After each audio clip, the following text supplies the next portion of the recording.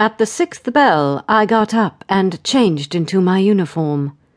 The dawn had been barely upon us.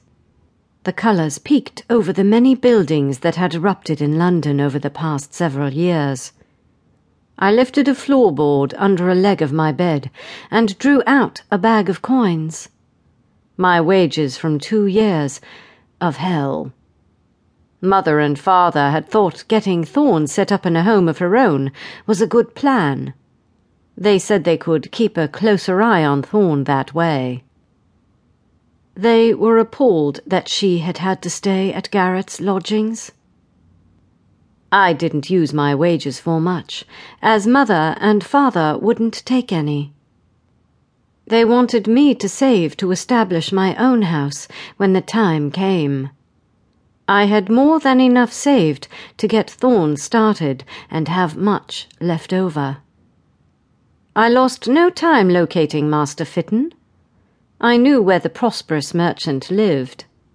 He provided Father with some of his supplies in the apothecary shop.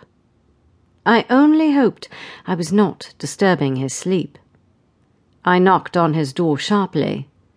His house was a grand one by our standards, with a large yard that held fruit trees and a few chickens and goats, located just outside the city wall.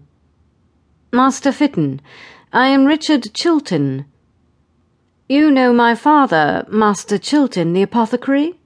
I said, as I introduced myself. Master Fitton was fully dressed for the day. He smiled when I mentioned my father. That introduction alone would have won his welcome. "I would like to rent your cottage for a family friend," I said, aware of the time slipping away and my need to meet Thorn. "She has a small inheritance, but has asked that we handle the arrangements for her." He studied me coolly. "Very well. I would like to have someone in the cottage. It has been empty too long. Is she a clean, godly person?" "Yes, sir," I nodded. She also had been taking care of her aunt, so she knows how to run a household. She would like to keep a few chickens. I opened my cape so that he could see my uniform. His eyes widened and his attitude improved immediately. It was the only good thing the uniform won. I could see the glimmer of fear in his eyes. Unfortunately, it came with the uniform too. I smiled at him and tried to stand in an easy way to let him know I was not a threat. It seemed to work, because he smiled back at me. "That would be fine. Let me get you the key, and we can part on good terms, sir." After we negotiated a good price, and I paid him for 2 months' rent, I left with the key in my pocket. I felt like one rock had shifted in the mountain that weighed me down. I surveyed the interior of the cottage. It was a neat stone building, whitewashed and with a small fenced yard behind it. A communal well was but a few feet away. Thorn would love the windows. She loved sunshine. The inside was clean and furnished with a table and 2 chairs, a rocker and a stool before the hearth. There was a small cubby for sleeping. It was grand. I wanted to give Thorn the money to buy her necessities.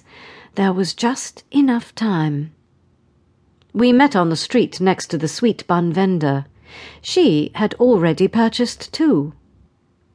I was reminded of the tricks she had used to get our treats when we were children. When I expressed my gratitude, her eyes twinkled as if we shared a secret. I handed her the key. "Oh, Richard, you got it!" "I did, but I must warn you, he was devout, and his first question was in regard to your godliness." "Well, I will have to be careful, but I planned on that anyway." I told her where it was, and she was familiar with the location. I gave her a small pouch of coins.